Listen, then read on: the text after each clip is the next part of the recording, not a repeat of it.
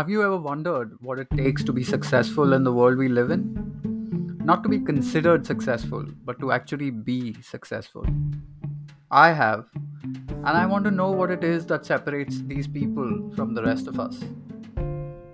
Welcome to From the Top, where I, Rahul Sharma, a student of leadership at TISS Mumbai, will attempt to interview some of the most interesting and successful leaders amongst us mere mortals. These conversations will cover their journeys, their ambitions, and their learnings along the way. Happy listening and happy learning. All right. Hello, everybody, and welcome to From the Top, which is a new podcast that we are recording today with Ravi Raj. Ravi is founder and CEO of Authentica, a unique value-based organization in the study abroad space. Authentica partners with leading universities and organizations to arrange enriching immersions for their students and employees in Asia and beyond, but primarily in Asia. Ravi has over 20 years of experience in consulting, nonprofits, IT, and travel, and also has an Ivey League MBA from the Tuck School of Business at Dartmouth. He's a fitness freak and beer lover, in addition to cultivating a keen interest in self improvement.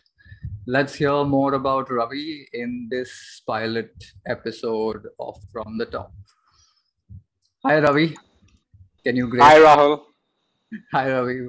Great to have you here finally and to be recording this pilot episode. I'm super honored to be one of your early guests on this podcast. Amazing, Thank you amazing, for the invitation. amazing. So let me just brief the listeners, mostly my best friend and their dogs. So at this stage, I'll just brief them about the format that I'll be using for this interview. So we'll be using the three questions format, which is basically the three questions are: where do you come from? Where are you going, and what have you learned along the way? So where do you come from is that essentially a background and the series of decisions that led the guest to where they are today. And where are you going is basically about their future plans and how they plan to get there, what is their strategy, etc. And what have they learned is, of course, the part where we get the lessons and the insights from the journey that the guest has been on. So, Ravi, let's start straight off the bat. Let's get into your background and where you come from, where you were born, those kind of questions. Absolutely, Rahul. So I come from Chennai. I was born in Tamil Nadu and grew up there, spent majority of my childhood there. I went to college in Coimbatore, which is also in Tamil Nadu.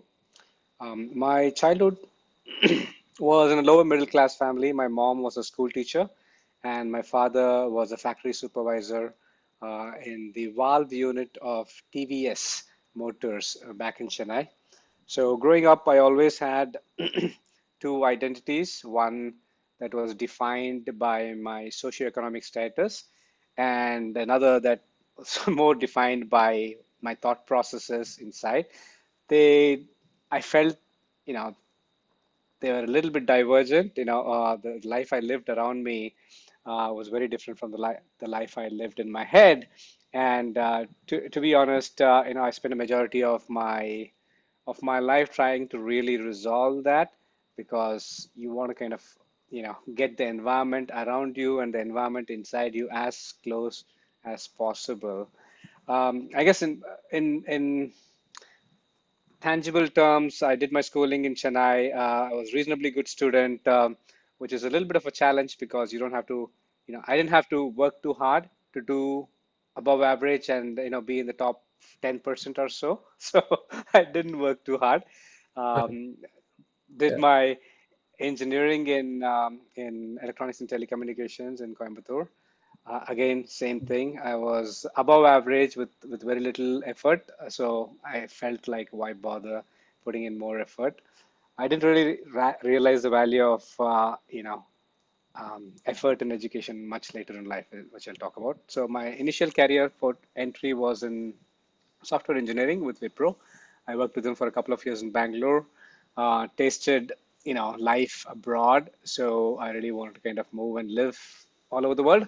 So I quit my job with Wipro and moved to California to Wow. live in the US. I spent the majority of my professional life, I would say, in the US, mostly in the New York, New Jersey, Connecticut, and California regions. I also did my MBA, like you mentioned, at the Tuck School of Business, um, which is in New Hampshire, and I worked in strategy consulting in the San Francisco and Boston offices of a company called Oliver Wyman. So that's kind of a brief pre-entrepreneurship journey for me. I can talk more about my transition maybe later on. Sure, sure, sure. But let's take it from the top, like the podcast is named. So very interesting Mm, you said about your childhood, wherein you were trying mm, to resolve to, conflicting identities.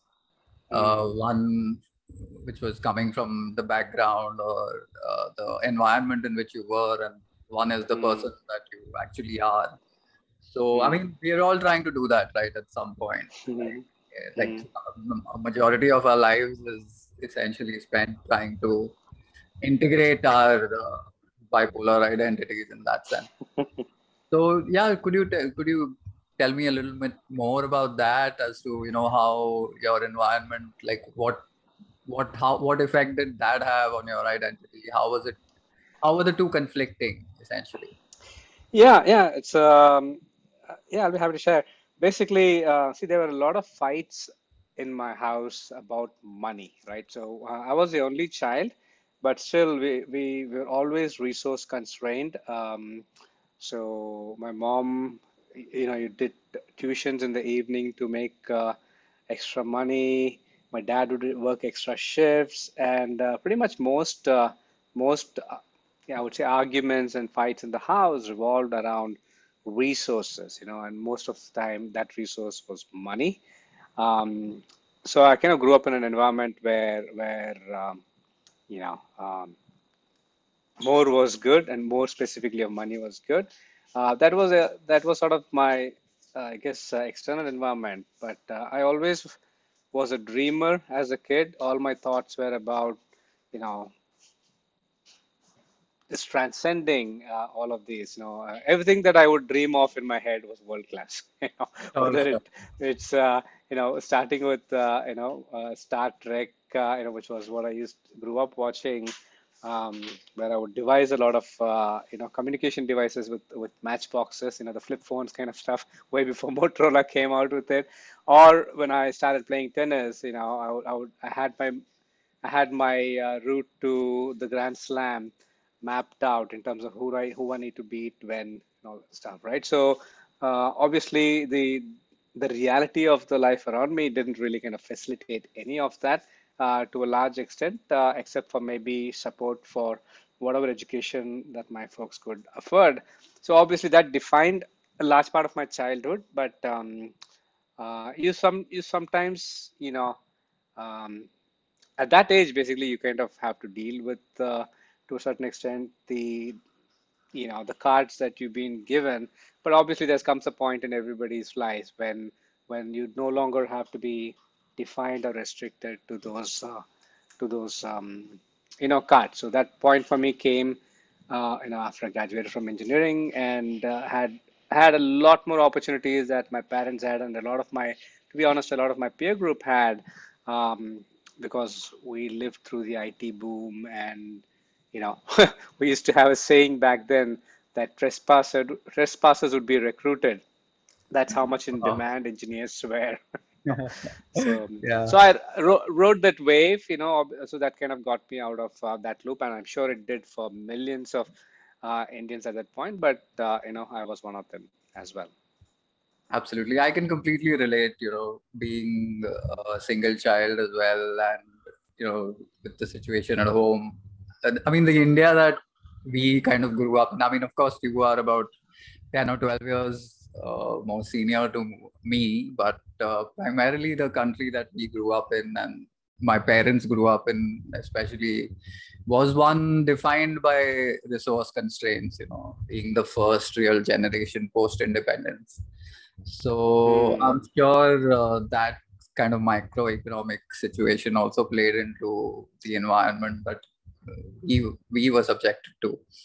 So yeah, so you spoke about riding the IT boom, and yeah, that was like luck, right? That was something that the environment kind of made up for what the That's right. cards that you had Yeah, received, yeah, for sure. for sure. So yeah, so then how did you go about you know your dreams were not in like to be a software engineer, right? Like I'm sure. No, not at all, actually. Yeah. It's funny when I look back at what I really enjoyed doing as a kid. Basically, my favorite book was the Atlas. I would devour the Atlas. I knew, where every country was, what every country's capital was. So I would just kind of be enamored by the Atlas, and my Atlas was so worn out just by within 1 year of me kind of having it in my Uh, hands. And yeah. and my hobbies were stamp collecting and coin collecting, and this was stamps and coins from both India as well as abroad. So Right. I didn't know that it meant something, at that point. But now looking back at my career, it seems to, it's almost like a prophecy that was going to be fulfilled. That I would end up, running a company, starting and running a company that involved a lot of travel, which is what we do with Authentica. It's experiential learning in the Absolutely. international education space. So yeah, that was my dream, I guess. I really enjoyed Mm. dreaming about travel. Didn't really have a lot of money to travel, so what we would do back then was just travel locally. We'd take my bicycle with friends and go 40 kilometers out of the city, which was a big deal, Yeah, back then. I mean, I remember Back, going on those bicycle rides, and it felt like we were on a different planet altogether, just 40 kilometers. totally, right. Yeah. Every kilometer away from parents and social influences felt like, freedom. Amazing. Yeah, Yeah. those were different times, before cell phones and I mean, yeah, there was no way of getting in touch with us if we were just like, more than 2 kilometers away from home, actually, at that point as well. Absolutely, absolutely, Yeah. yeah.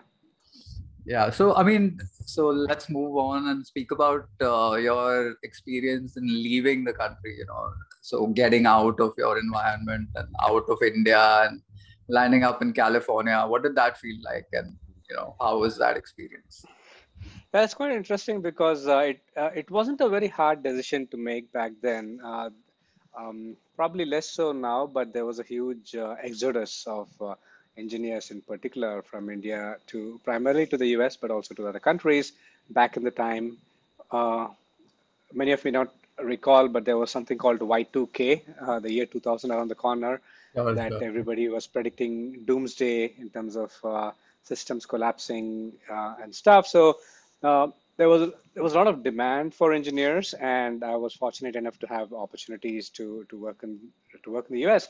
And the thinking for me around that time was, look, it's a ticket to economic freedom and financial independence, right? Mm.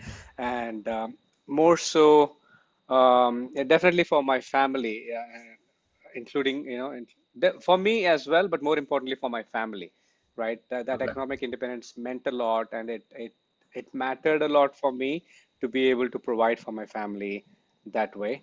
In addition to that, like I told you, my favorite books being the book being the Atlas and my hobbies being stamps and coins from abroad. So traveling abroad, felt like coming home. Right. The other thing is, weirdly enough, I grew up, my mom was a teacher and she encouraged me to, read a lot of books when I was young, and all the books were in English. So unfortunately, today I can't read in any other language, sadly. But what it meant was that I grew up, despite the environment that I grew up in, I grew up thinking in English. My dreams would be in English. So Right. so going to the US felt like, I'm going to one of these countries that is English speaking. So for all of these reasons, like uh, shifting, my base to the US was very, very attractive. And the transition was actually quite smooth because my employer took care of the transition.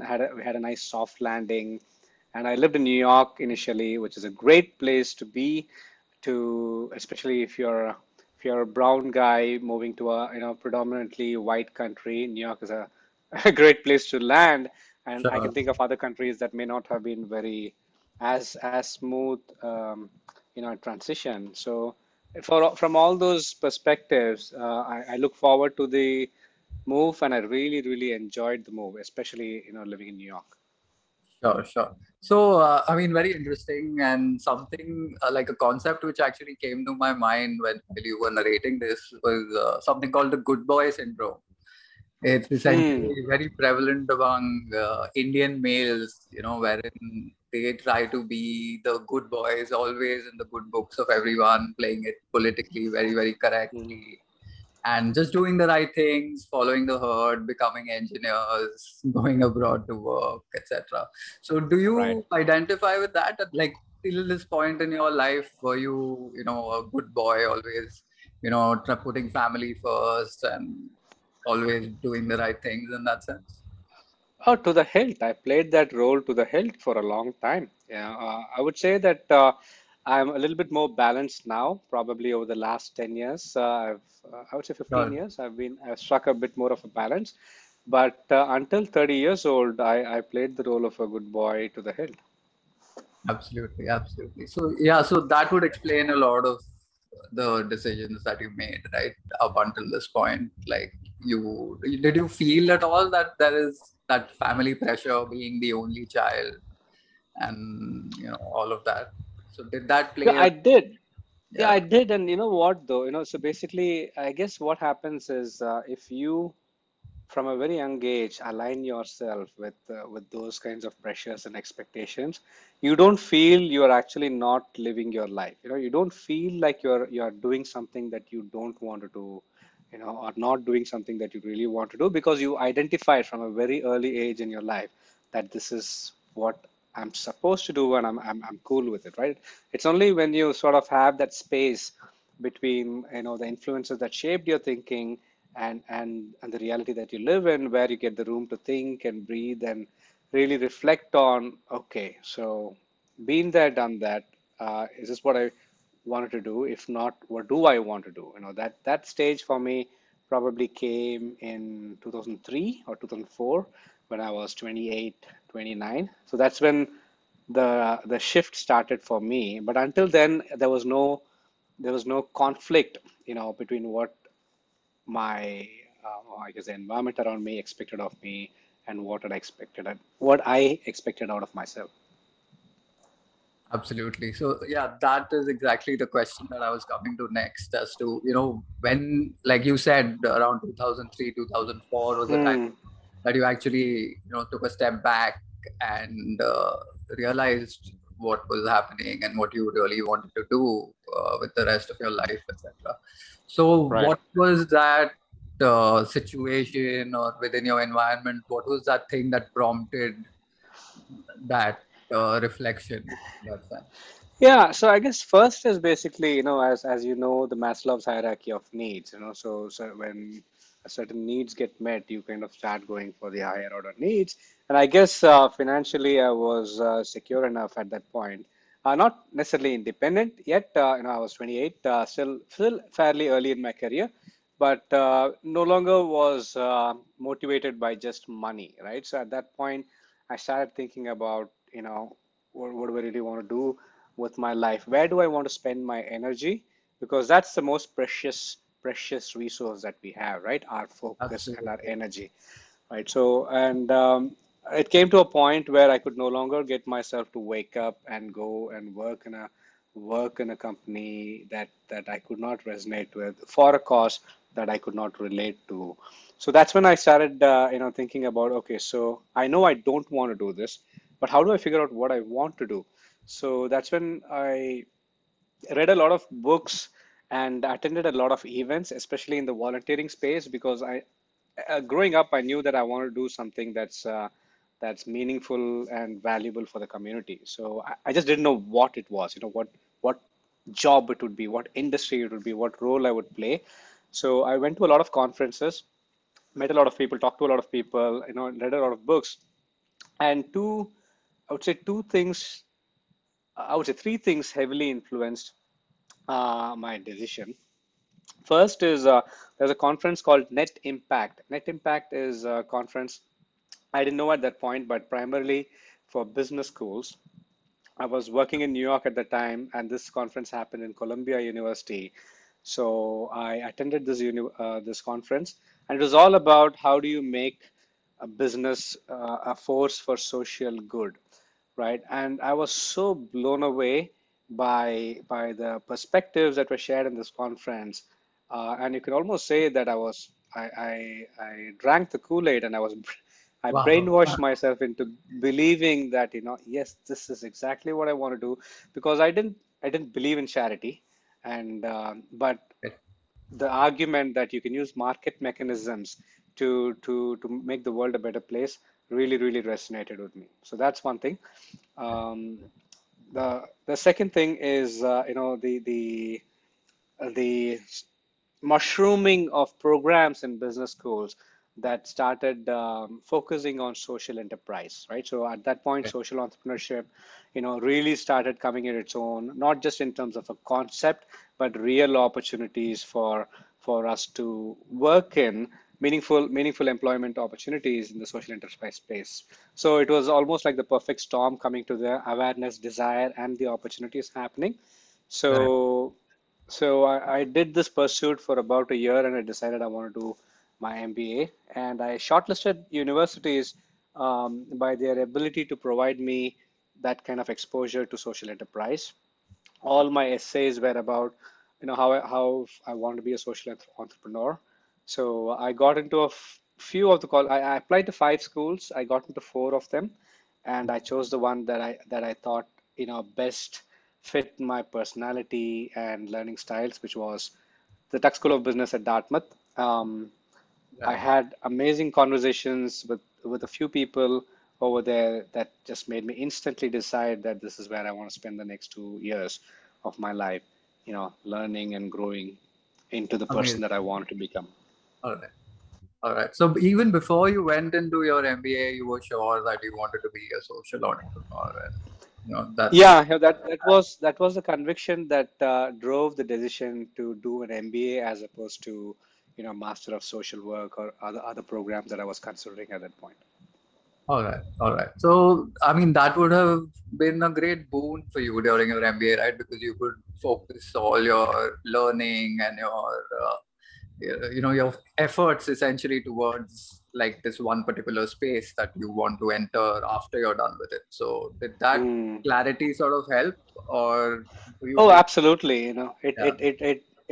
Because I had that focus, everything that was offered to me in terms of electives and opportunities, it was easy for me to pick and choose what I say yes to and what to say no to. For example, I started the Net Impact Club at Tuck. We didn't have a Net Impact Club, but there's a conference that changed the trajectory for me. So I started the club and became the The co-chair of the club founders. at Tuck. Yeah. Yeah, and I was one of the co-chairs for a business and sustainability conference, at the first business and sustainability conference we organized at TUC. I was also awarded Julia Stell Award for meaningful community contribution, and that contribution primarily was influencing the academic curriculum in order to have more social and environmental benefit case studies in the core curriculum, because a lot of the core curriculum basically was about traditional businesses, and you could only find the social business context in the electives. And I felt it was not right, because you're continuing to bias and skew the kind of graduates that you produce, because it's almost like preaching to the choir. If you take this elective, you learn about how to run a social business, but largely in today's world, all businesses are supposed to be triple bottom line business. Do good for the shareholders, and but also do good to the Absolutely. environment and to the people. So for me, that was a no-brainer. So I spent a significant portion of my second year's free time, you can say, Right. researching and lobbying for this change. And I'm really happy to see that the year after I graduated, they instituted, some of my recommendations into the core curriculum. So they swapped out traditional businesses with cases, that had more of a triple bottom line impact. So yeah, you're right. Basically all of my efforts in business school were focused on social entrepreneurship. Well, that's a tremendous story about how one man's clarity, can impact the core curriculum of an Ivy League business school. That's just like mind blowing that you could actually achieve. And a college that was steeped in tradition, which has generally been a little bit, I would say, cautious in adapting to change. Okay. But we had I didn't do this alone. There was there were a lot of I'm people. sure, but it started with, with your clarity, right? With the Yeah, cloud. so I definitely kind of added fuel to this movement, and I obviously took on uh, um, a significant portion of the effort required to, bring forth this change.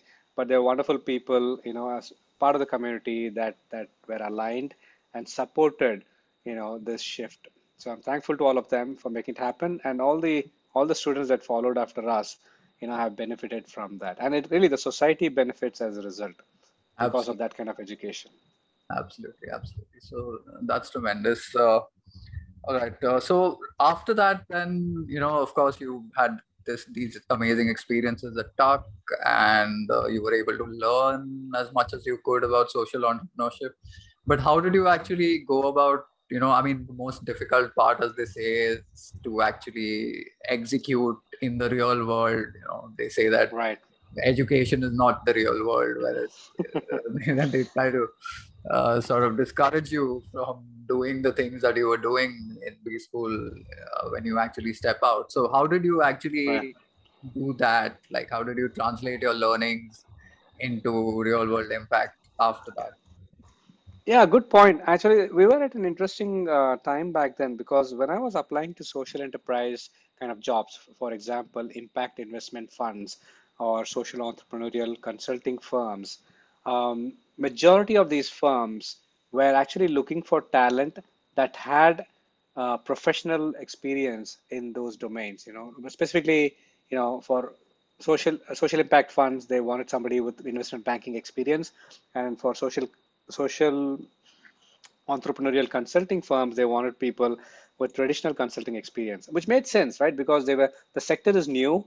They don't want to kind of build the sector with people who didn't know what they're doing, right? They wanted to kind of staff the sector with people who've been there, done that in the commercial, in the corporate world, and would bring those best practices to the social enterprise world because the industry was really shaping into a professionally run sector.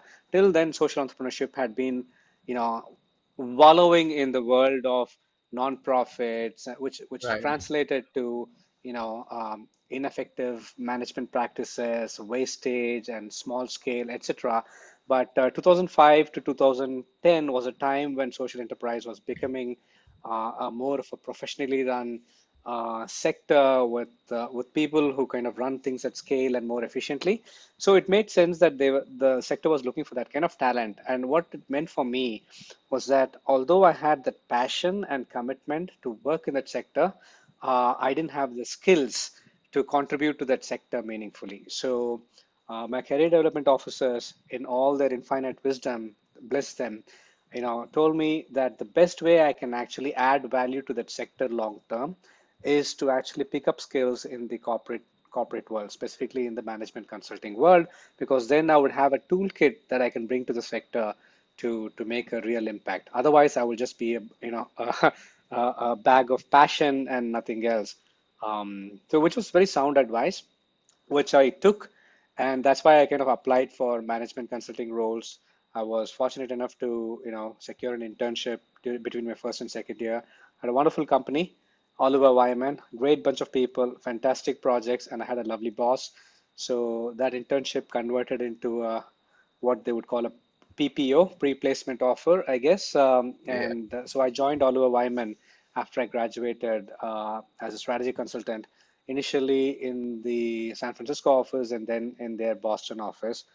And it's absolutely true that the skill set I picked up in terms of how you think, how you communicate, how you structure your presentations and things like that were extremely valuable that are continuing to serve me well to this date. Right. So that was the initial step. Once I felt, I had something to work with. I then gradually shifted, from corporate strategy consulting, which is what Oliver Wyman does, to social enterprise strategy consulting, which was in the UK. I worked in London as a social enterprise consultant with East Side Consulting, which primarily worked in the field of homelessness. um, they did other things as well, but that sector was their primary focus.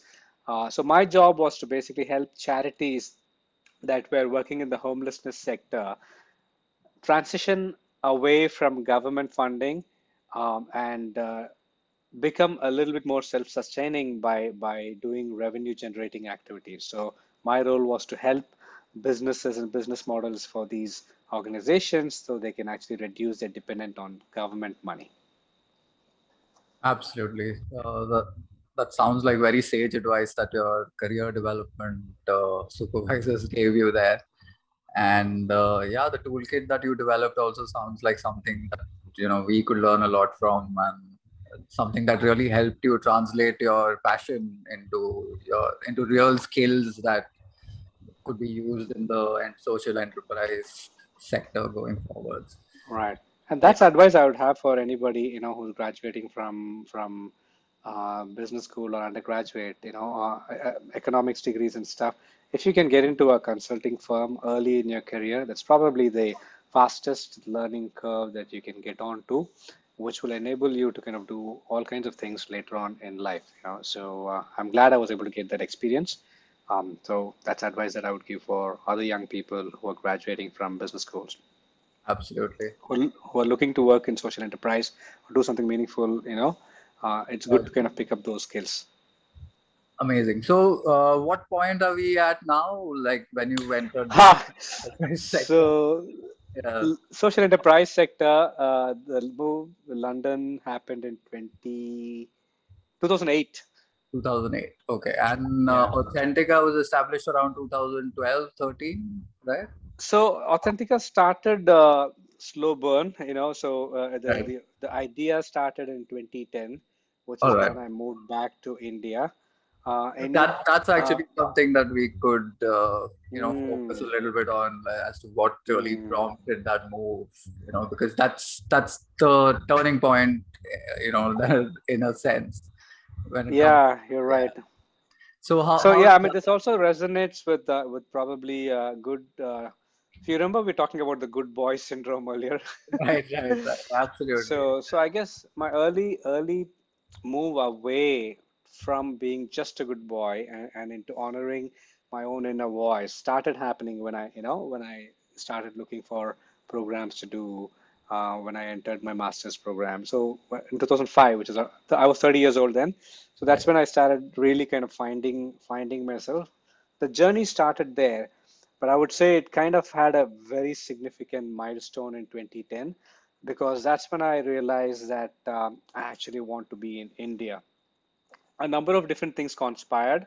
Primarily, it's because when you're making a significant change like that, you either have extraordinary amount of resolve and resilience and surety about you, regardless of what the environment around you is. I don't know a lot of people who have that kind of strength, that you can overcome, the thinking around you to an extent that you can actually carve your own path, or you just kind of put yourself in a situation where it becomes easy for you to be you, right? And I felt at that point, when I was considering the choice between working in London, going back to the US, or moving back to India, what I wanted to really do at that point was get closer to community, right? As I told you earlier, uh, I've been I've always wanted to kind of do something meaningful in community, and I found it increasingly hard, to be able to do that in a fairly comfortable, country like the US or the UK. I mean, obviously there was a lot of homelessness in the UK, Right. but in order for me to kind of transition, I just needed to kind of feel it, much closer. So that was a single probably biggest factor, that I wanted to kind of feel like I was doing something, related to community development, which prompted me to come back to India. The other thing is that my I guess you can call spiritual beliefs, for lack of a better reason, Right. were evolving, and we're evolving and getting some clarity. And I felt like India would be a great place for me to to surround myself, or at least encounter people, that embodied that kind of wisdom, which I found it to be absolutely true. So those were some of the reasons that I moved back to India. It also happens that Right. my girlfriend at that time, who's now my wife, was Right. based out of India in the middle of a master's program. So Amazing. Yeah. logistically, it made sense for me to come back to Right. India and Right. wait for her to finish her master's program, as opposed to she kind of, quitting her program and moving anywhere else. Absolutely. Absolutely. All right. So, I mean, maybe you can take a sip of water. You've been speaking for a while. I'll just hold out a little bit over here. Just No thought, worries. I also want to add, Rahul, is that um, so there are countries like the US and UK, right? I mean, they have a high um, they're high burn in terms of resources, right? So basically, as long as you're making on a treadmill, having some sort of right. a stable income, you're Right. fine. You can pay your insurances, or your company pays your insurance, all your bills and automobiles, and Right. stuff that you need to just kind of be um, Comfortable with. just be, right? I mean, not even so comfortable, just to survive. It's a significant amount of resources. At least you need at least $2,000 to $2,500 just to put a roof over your head, pay insurance, have an automobile, Right. pay your Pay all phones your and bills. stuff. Yeah. So what happens then is, if you want to kind of do something offbeat, or if you want to follow your heart, or follow your passion, it sort of narrows down the kind of things that you can do, because you need those kinds of resources just to kind of stay afloat.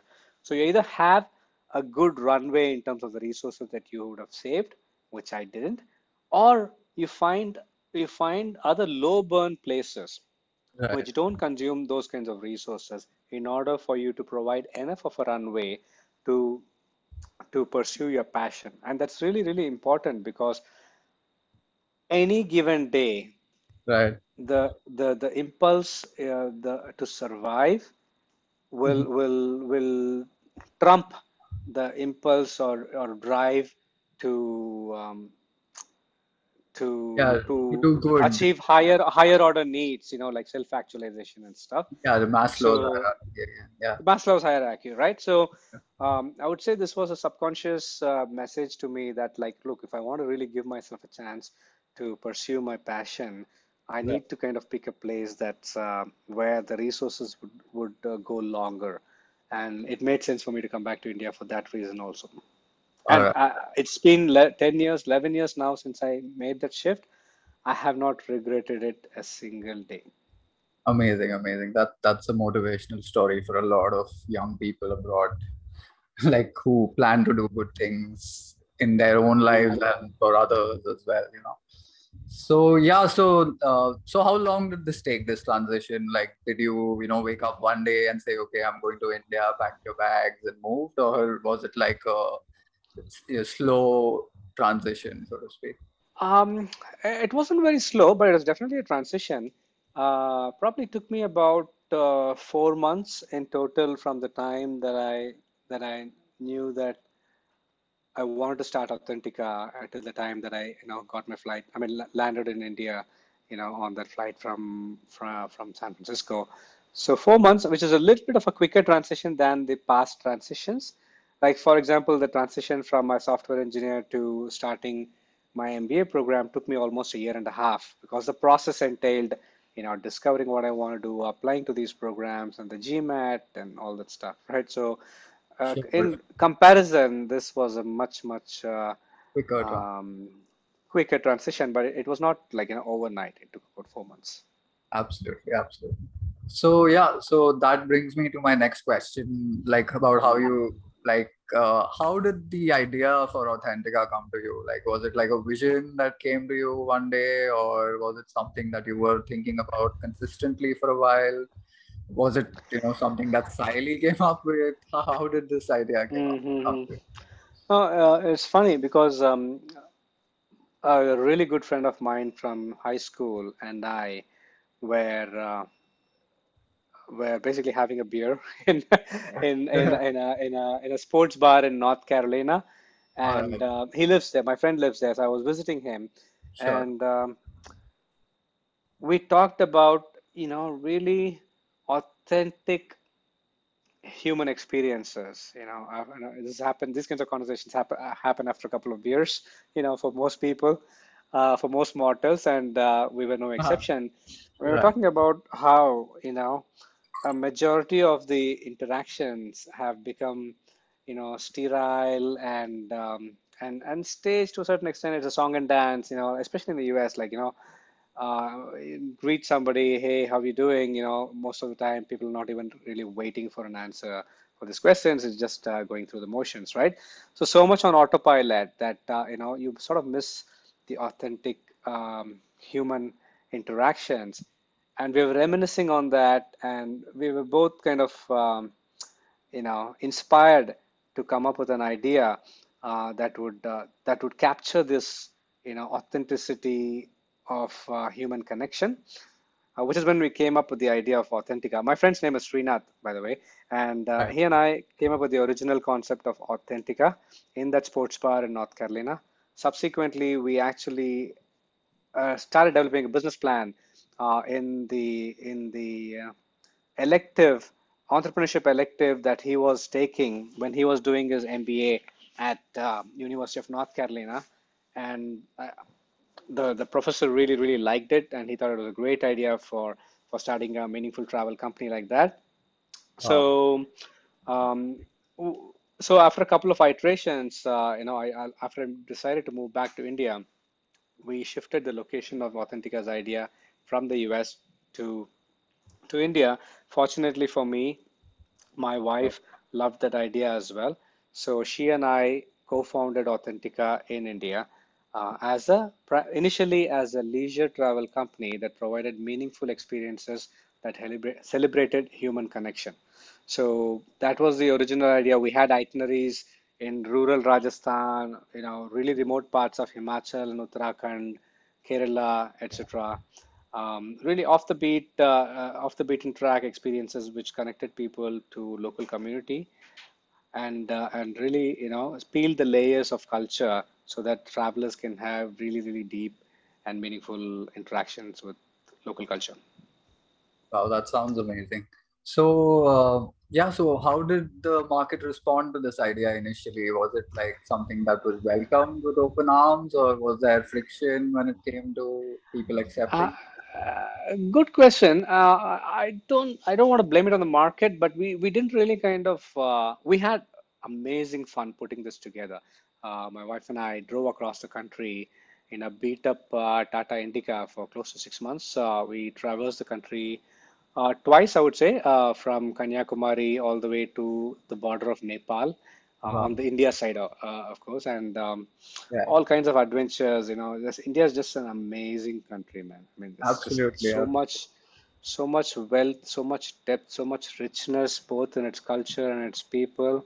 It just filled my heart with so much love for the country. Amazing. It's a country that I fell in love with for the first time, despite having grown up here, because I didn't experience that India when I was when I was younger.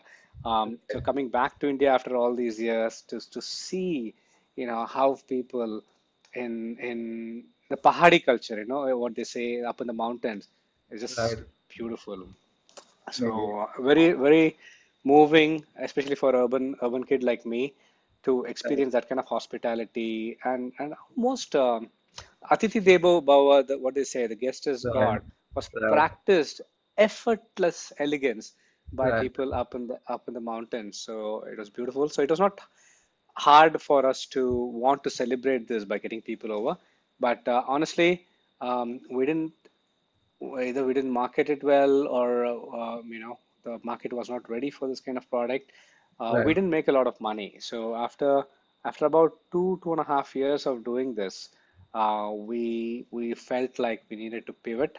Not that the idea was bad, but somehow we couldn't crack it, right? We felt like either the people who wanted these kinds of experiences would enjoy putting these itineraries together themselves as opposed to hiring a travel company like us, or there were people who wanted a little bit more creature comforts than we were providing on this itinerary. We were compensating or like almost biasing towards authenticity, which meant that you had to rough it a little bit, with Right. creature comforts. Right. So Right. we felt like we were squeezed between the two. Sure. So that's when we did our first pivot. Absolutely. So yeah, so how was that process? Like, how did you go about doing that pivot? Yeah, so we reflected on what we had built, right? So what we had built was basically really, really amazing connections with communities, which included social entrepreneurs, nonprofits, individuals that are doing amazing work in the community, and really special properties that you could stay in, whether it be homestays or heritage houses and things like that. So we thought, okay, so we have these resources, or assets that we built. Who would value something like this? And what's the value in this, right? So we basically thought, ideally, Right. academics should value this kind of knowledge, because this is not knowledge that's, screaming loud at you on Okay. social media or, pop culture, right? This is very Right. subtle, almost not noticeable, right? So we thought Right. academic communities would appreciate. It's harder to find um, knowledge, that's Right. embedded in local wisdom, generally kind of not captured by media as much. So that's why we thought, let's actually see if the academic communities value that. And it was great. We found some very, very supportive universities. I want to thank University of North Carolina in particular, because when we pitched our idea of study tour that would combine, learning about the business in India along with sustainability, they were initially a little bit skeptical, but they allowed us to program one day out of their 14 days of programming in India, and told us, okay, so here's one day that you can program for us with the kind of content that you think would be useful for our students, but we'll Wow. take care of the rest of the 13 days. Today, we contribute to almost all the 14 days or these 14 days programs, because the trust and the faith, the university has placed in us has been, we basically kind of honored it with making really powerful programs happen for the universities. And this was a revelation for us, because we found that, okay, this is something that is of value. We were just kind of knocking on the wrong doors earlier. Universities do value this, and we were able to build on that. We initially started working only within India, and the feedback that we got from our universities was that they've done programs in India for many years, but it's the first time they're actually, really having a high quality logistics experience being delivered on the ground. That's when we knew that we had something special. Wow. Wow. So that's really insightful about how, just narrowing your focus and changing your target audience led you to, finding your product market fit, and sort of snowballed into this organization which really impacts this. I mean, an academic space which nobody was really thinking about before you guys did it. So In India, it still remains, in India, yeah, there's still not a lot of players who are doing this, which is good for us, because we kind of absolutely. are positioned well to serve that market. Um, yeah, and what was interesting was that there was another other transition. So this was a pivot, obviously, from leisure travel into academic travel, Right. but that was the external pivot in terms of the market that we are going after. I want Right. to share one more internal pivot, right? So which Right. is for any entrepreneur kind of going through a journey, especially co-preneurs, husband and wife, or a couple that's doing this together, this may be relevant Absolutely. for them as well, Right. is so 2013 is when we did our first academic group. And until 2016, for 3 years, uh, my wife and I, it was just the two of us. We were doing everything ourselves, from booking train tickets to putting together proposals, to attending conferences, and Right. doing pitches, lifting the toilet seats to make sure that this is a hotel worthy of putting our guests, and everything we were Right. doing, right? Right. So there was a turning point in 2016 when we were like feeling burnt out. We were extremely unhealthy in the sense that we neglected our health and burning the candle on at both ends, and we were like, hey, isn't this supposed to be fun? Why is this feeling like we're getting burnt out in the process? Uh-huh. And we Yeah. had we had a little bit of a moment of reckoning, in sense like we either start saying no to business, right, because we can't take on more, or we decide that it's not just going to be a two-person company. We would want to hire people, right? So when that was a really hard but important decision for us to make, and fortunately at that point both of us aligned on this decision to say yes to growth, right? So Right. in 2016 is when we registered Authentica as a private limited company, right? So I mean that is sort of putting a stake in the ground, saying that hey, we want to actually be a The company. serious player, a company that is Right. going to grow and hire people. And we thought like, okay, well, the minute it's no longer just the two of us, it doesn't really matter if it's a one person, 3-person company or a 30-person company, right? So Right. because it's beyond just you. So Right. we sort of made a conscious decision to scale at that point, and the company did really well. The company went from 25 lakhs in revenue in 2016-17 to 7 crores revenue in 2019-20, Wow. without any external funding. Right. So it was completely bootstrapped. So we grew the team. Also, the team at its peak was about 10 people before the pandemic hit, and it was on course for growing more. We were Right. going to be a 14 to 15% company had things that had the pandemic not happened, but Right. yeah, Right. I it mean, is of what it is. course, that's something that we just have to accept as, something Yeah, that. yeah, yeah. It's all good, and it also tested our business, right? So it Right. tested us. What's You can't be a good businessman if you haven't faced a couple of down cycles, right? So, Right. Yeah. so it was very necessary for us, and I'm now that the pandemic is almost over, I can say that we're grateful for Right. what it had made us be in order to survive. I wouldn't say thrive, but definitely survived very well with most of the team intact, Right. and in good spirits, right? Absolutely. So it has made us all stronger, more resilient, and better leaders, I feel, the Right. pandemic, because it Right. demand it required us to step up our game. All right. All right. So, I mean, just now, I think this could be a little bit of a philosophical question as to, Mm, what were your top three learnings when it came to, establishing an organization, like versus it being a business with just the two of you, but to mm, going to a 10 member or a 15-member organization, which is, an organization is its own organism, has its own sort of hive mind. And, that's the metaphor for organization that is used mm, in industry. mm, So, and you mm, are sort of the brain behind it. So, mm. what kind of learnings and what kind of changes did you see within yourself when you went through that process? Yeah, so I guess the biggest change is you shift from being a doer to being a leader, right? So the most important job when you're a two-person company, just you doing everything, is in order to be you need to be able to execute really, really well, right? So whereas the minute you kind of start hiring people who will actually execute on your behalf, your role becomes more of sharing the vision, Yeah. of where we are going and inspiring people to put in their best work.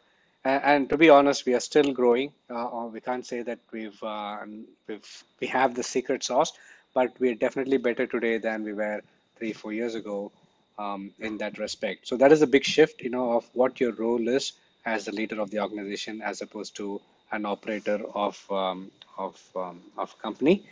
So Right. that is number one.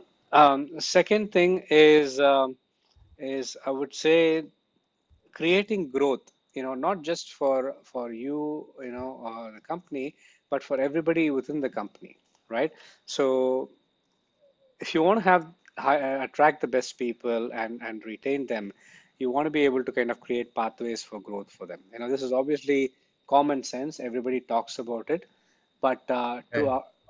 to actually kind of apply that in an organization, it requires you to think differently. It requires you to think about, okay, so if I'm having somebody join me as a program manager today, what's his pathway? What's her pathway to growth? Okay, Right. program manager to senior program manager.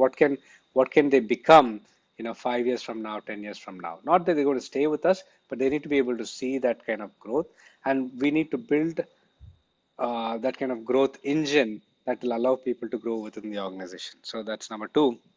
Right. And I guess third, I would say, I have to think about this a little bit. All right. We We don't talked. really have to go like have three learnings. We can come back to maybe later at some points. That's okay. So I One thing. would say, if you don't mind me sharing, I Yeah. would like to say the third thing, right? So first is Sure. obviously, shift in your role, from being Right. an operator to sort of, being Yeah. the A person vision who leader, so to who speak. pays, yeah, patient leaders, right? Right. Second thing is actually growth is not just for you, but for the entire team, right? You need to kind Right. of think of that. Right. And third is, how do you sort of ownership of the business, right? So Right.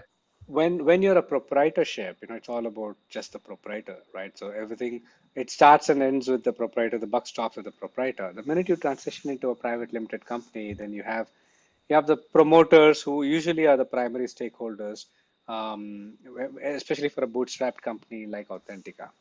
Right. Then then recently, I've been thinking about, um, so if we have product market fit, Mm-hmm. does it make sense to actually put more fuel, and grow faster, right? Because we know that we have a winning formula.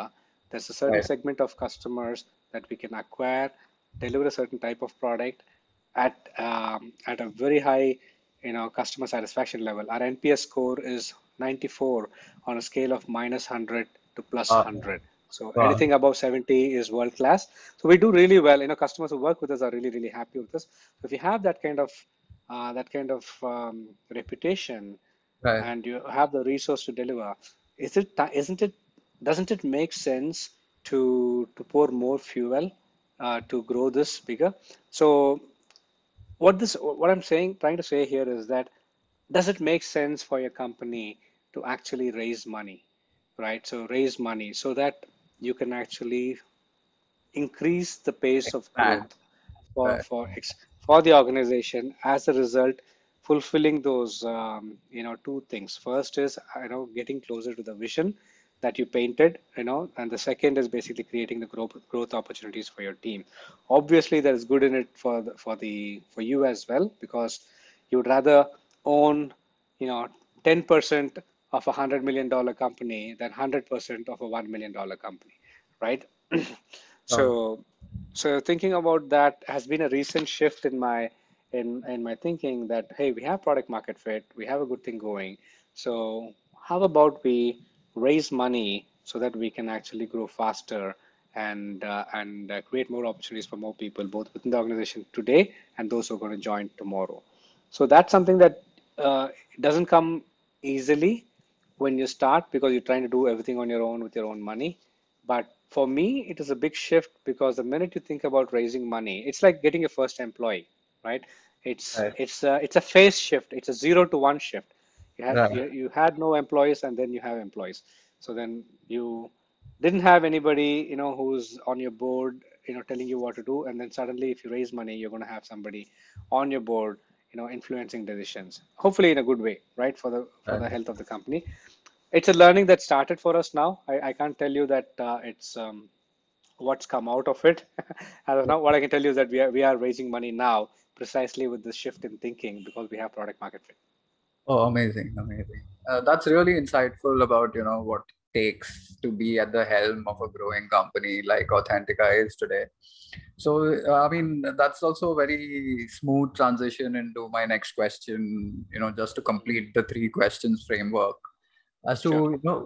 what comes next now, or what are your, I mean, of course, you spoke about raising money and sort of Right. expanding uh, the scope of things now that you have product market fit. But have Mm, you, I mean, the last time we spoke, you spoke about a product that you were thinking of launching in the right. Indian market, Right. targeted at Indian students, That's right. right? So maybe you can speak a little about that. Absolutely. So when we kind of had this pandemic hit, we it initially we tried to pivot and create something in the virtual study abroad space. It did not. We made some. We had some success with it, but not a lot because students don't really want to study abroad virtually. The study abroad is more about the abroad than the study. Right. We realized. So, and obviously the pandemic has been a long event, at least in the relative history of our company, which meant that the business was set back, um, significantly. And what the forecast is, for at least for this part of the world that we operate in, which is Asia, it's going to be another 3-4 years before we really get to pre-pandemic levels in terms of volume of travel, particularly for the customer segments that we cater to, which is the universities. Uh, Risk averseness, liability issues, you name it. It's going to take a while. At least that's the forecast. So we didn't want to wait that long for the business to recover. So, but we are committed to, the impact that we want to create. So we were looking at, okay, so what is a business that we want to start, which would, number one, you know, um, be true to our core vision of unlocking human potential, which is what we've been doing with Authentica. Second is virtual, travel independent, because we wanted to make sure that an event like this, any disruption to travel will not stop the business. Number three, which is close to home, close to home in terms of solving problems that are really close to our heart. So, which is when we came up, I discovered this idea of skilling.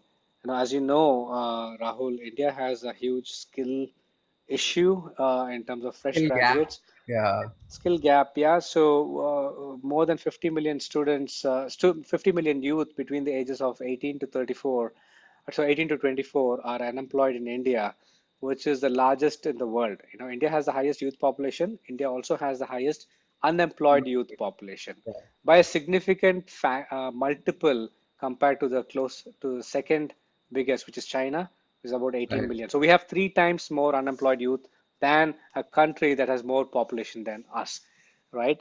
Absolutely. So which is a little bit sad given that India had one of the first universities in the world, and Indians are considered fairly intelligent and smart academically, but we have Right. these numbers that we're dealing with.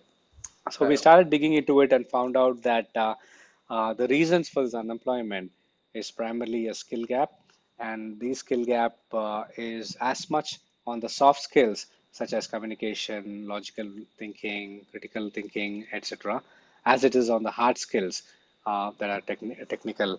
So we wanted to kind of address this problem. So we came up with a holistic product. It's called Skillaroo. If you want to visit, it's www.skillaroo.org. Absolutely. And the product basically is is a holistic program that treats you as a whole individual.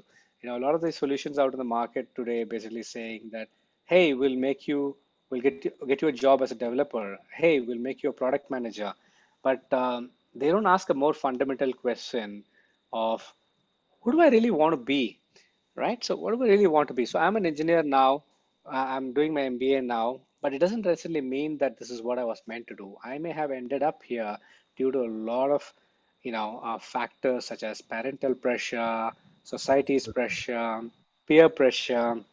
So, but it's great that we live in a world where our opportunities are probably more than any other time in the world that we've lived in, because you can be an engineer, but you can end up as a model, or an actor or a singer. You can be an engineer, you can be a cricketer, like Venkatesh Iyer is right now and Anil Kumble was earlier. So there are so many avenues that you can go regardless of what you're currently doing, primarily because of the opportunities that are being created in the world. So what we are doing differently is starting with a fundamental question of what's an ideal career for me based on who I am, what I'm interested in, what my purpose is, what my values are, and what kind of impact I want to have in the world, right? We start with this question.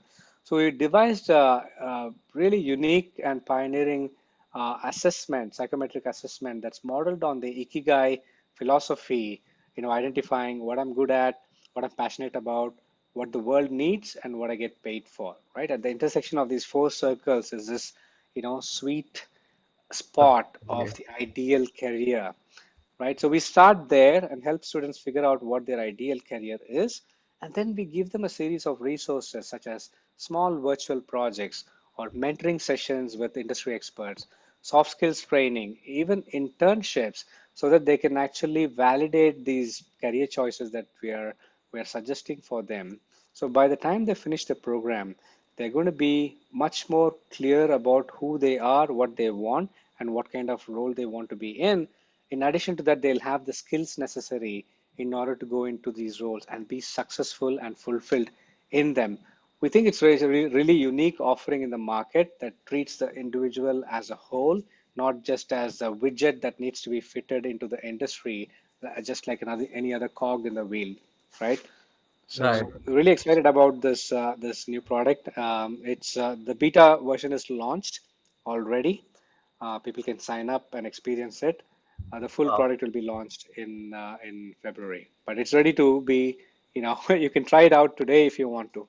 Sure. I'll definitely try it out. It sounds like a firecracker product, honestly, and something that has like massive potential, especially in our country.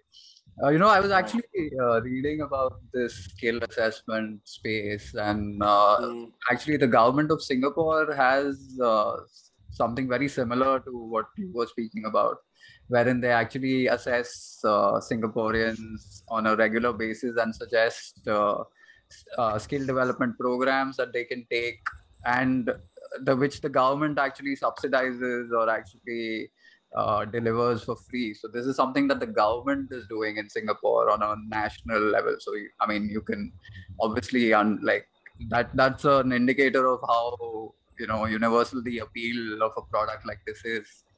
So yeah, I mean, I'm very excited to see how that goes. cool. So Yeah, I'll look into it. Thank you. sure, sure.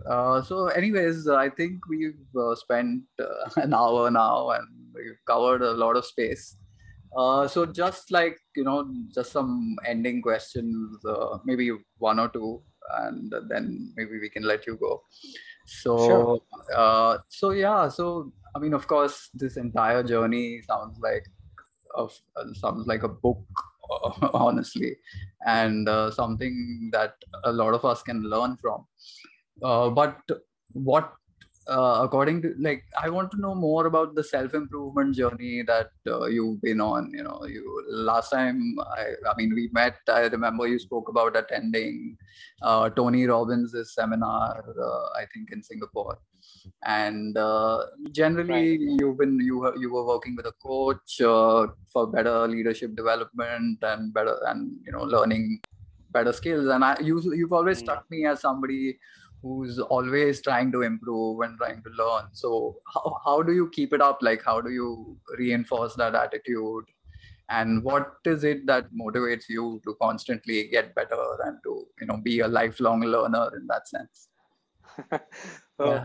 there's probably I start with the pessimistic view of or the cynical view of this to begin with, right? So it's anybody who has a feeling of inadequacy is constantly trying to be a better version of themselves so they can be quote unquote good enough, right? So Not probably necessarily. no. Well, that's why I said I started the cynical piece, right? And Yeah, obviously, right, the reason I say that is that it's easy to kind of believe or that if you're actually trying to be a better version of yourself, it's always a good thing. It's not necessarily true.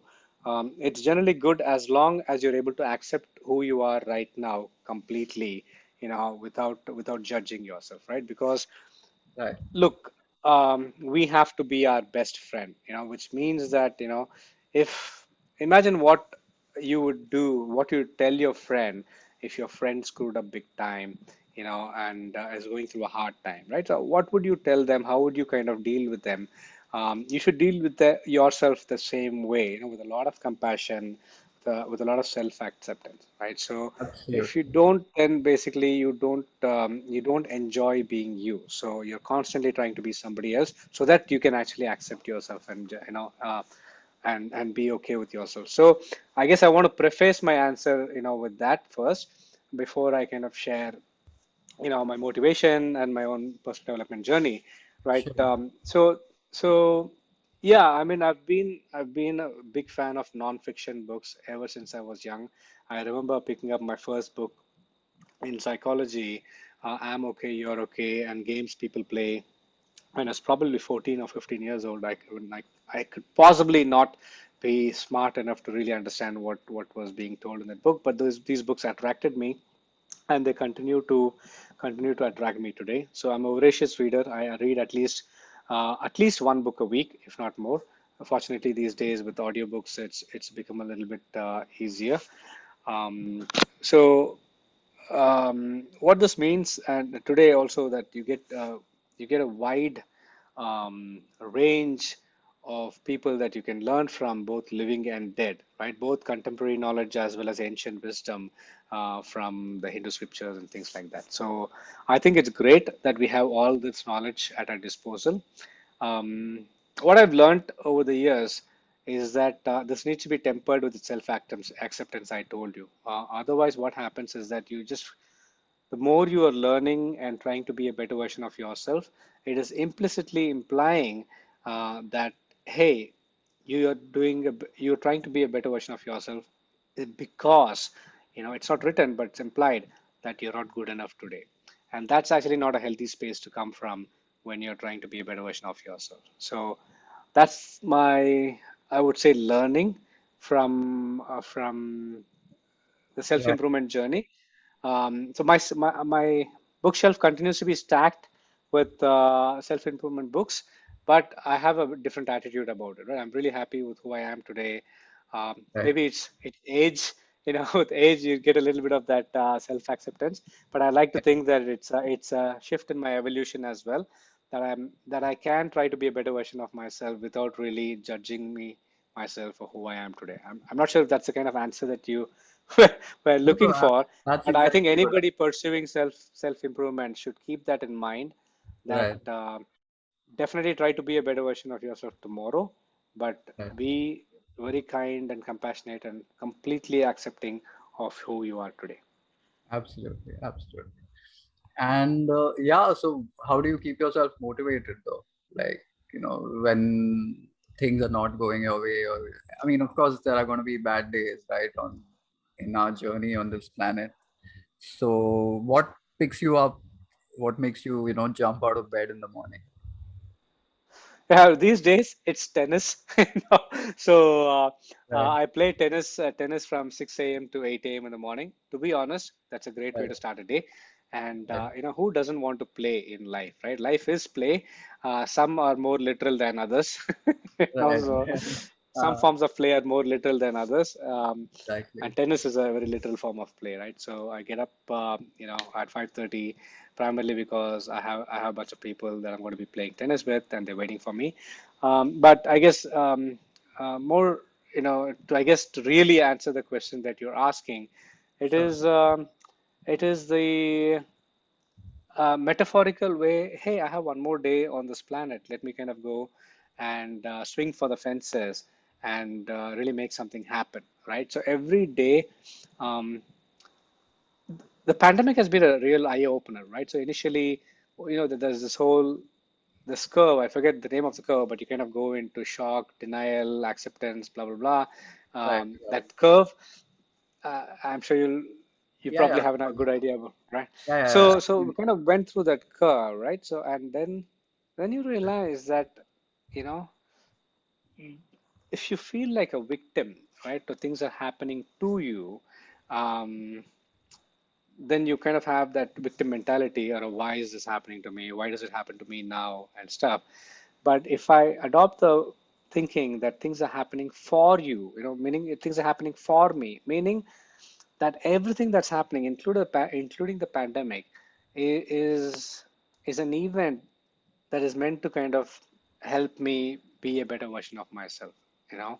Uh, So if so having the nimbleness to adapt and pivot, the business, having the practices to help you get through the day despite the world not being such a happy place to be in, are habits that you develop in times of stress and challenge, right? That serves you for life, right? These are habits that will help you anytime you kind of um, get into a funk. And I feel like that's uh, that's something that I've learned from this pandemic, is how do you kind of create your own inner sunshine when things are bleak on the outside, right? And I hope I get to keep these habits and practices that I built. For me, it's basically exercising regularly, which physiologically puts you into a better state. Watching the thoughts, anytime uh, thoughts of despair creeps into my head, I have to counter this. Remember to counter this with more positive thoughts. Things have gotten better in the past. Things will get better in the future. So having some anchor statements that can help you get through tough phases. Number three, having people around. Right, it's just been a blessing to have wonderful people around to share, to love. These are things that you kind of learn to appreciate, when life slows down around you. And these things have, I would say, renewed my enthusiasm for life. um, like, I'm 46 today, and I have never been fitter, more positive, more enthusiastic ever before in my life. So I would say I'm kind of at the best, at my peak the of my peak of life your today. life. Yeah. Yeah, yeah, yeah. And anybody can do that at any age. Amazing, amazing. I think that's the Right. perfect way to sort of close our conversation for today. And it's really, really enlightening speaking to you and listening to your journey and your insights from what seems like a very, very eventful life. So yeah, all the best on your journey, and for the listeners, if you've stuck with us so far, I mean, I'm sure you learned a lot today. And yeah, we're looking forward to more sunshine, like Ravi mentioned, in our lives. All right, thank you guys, and thank you so much, Ravi, for sharing your Thank thoughts. you, Rahul. Thank you for all the opportunity to share my story. I really enjoyed sharing it with you and your audience. And I wish your podcast all the best. I think you're doing something really, really important. And may the force be with you. Thank you so much, Ravi.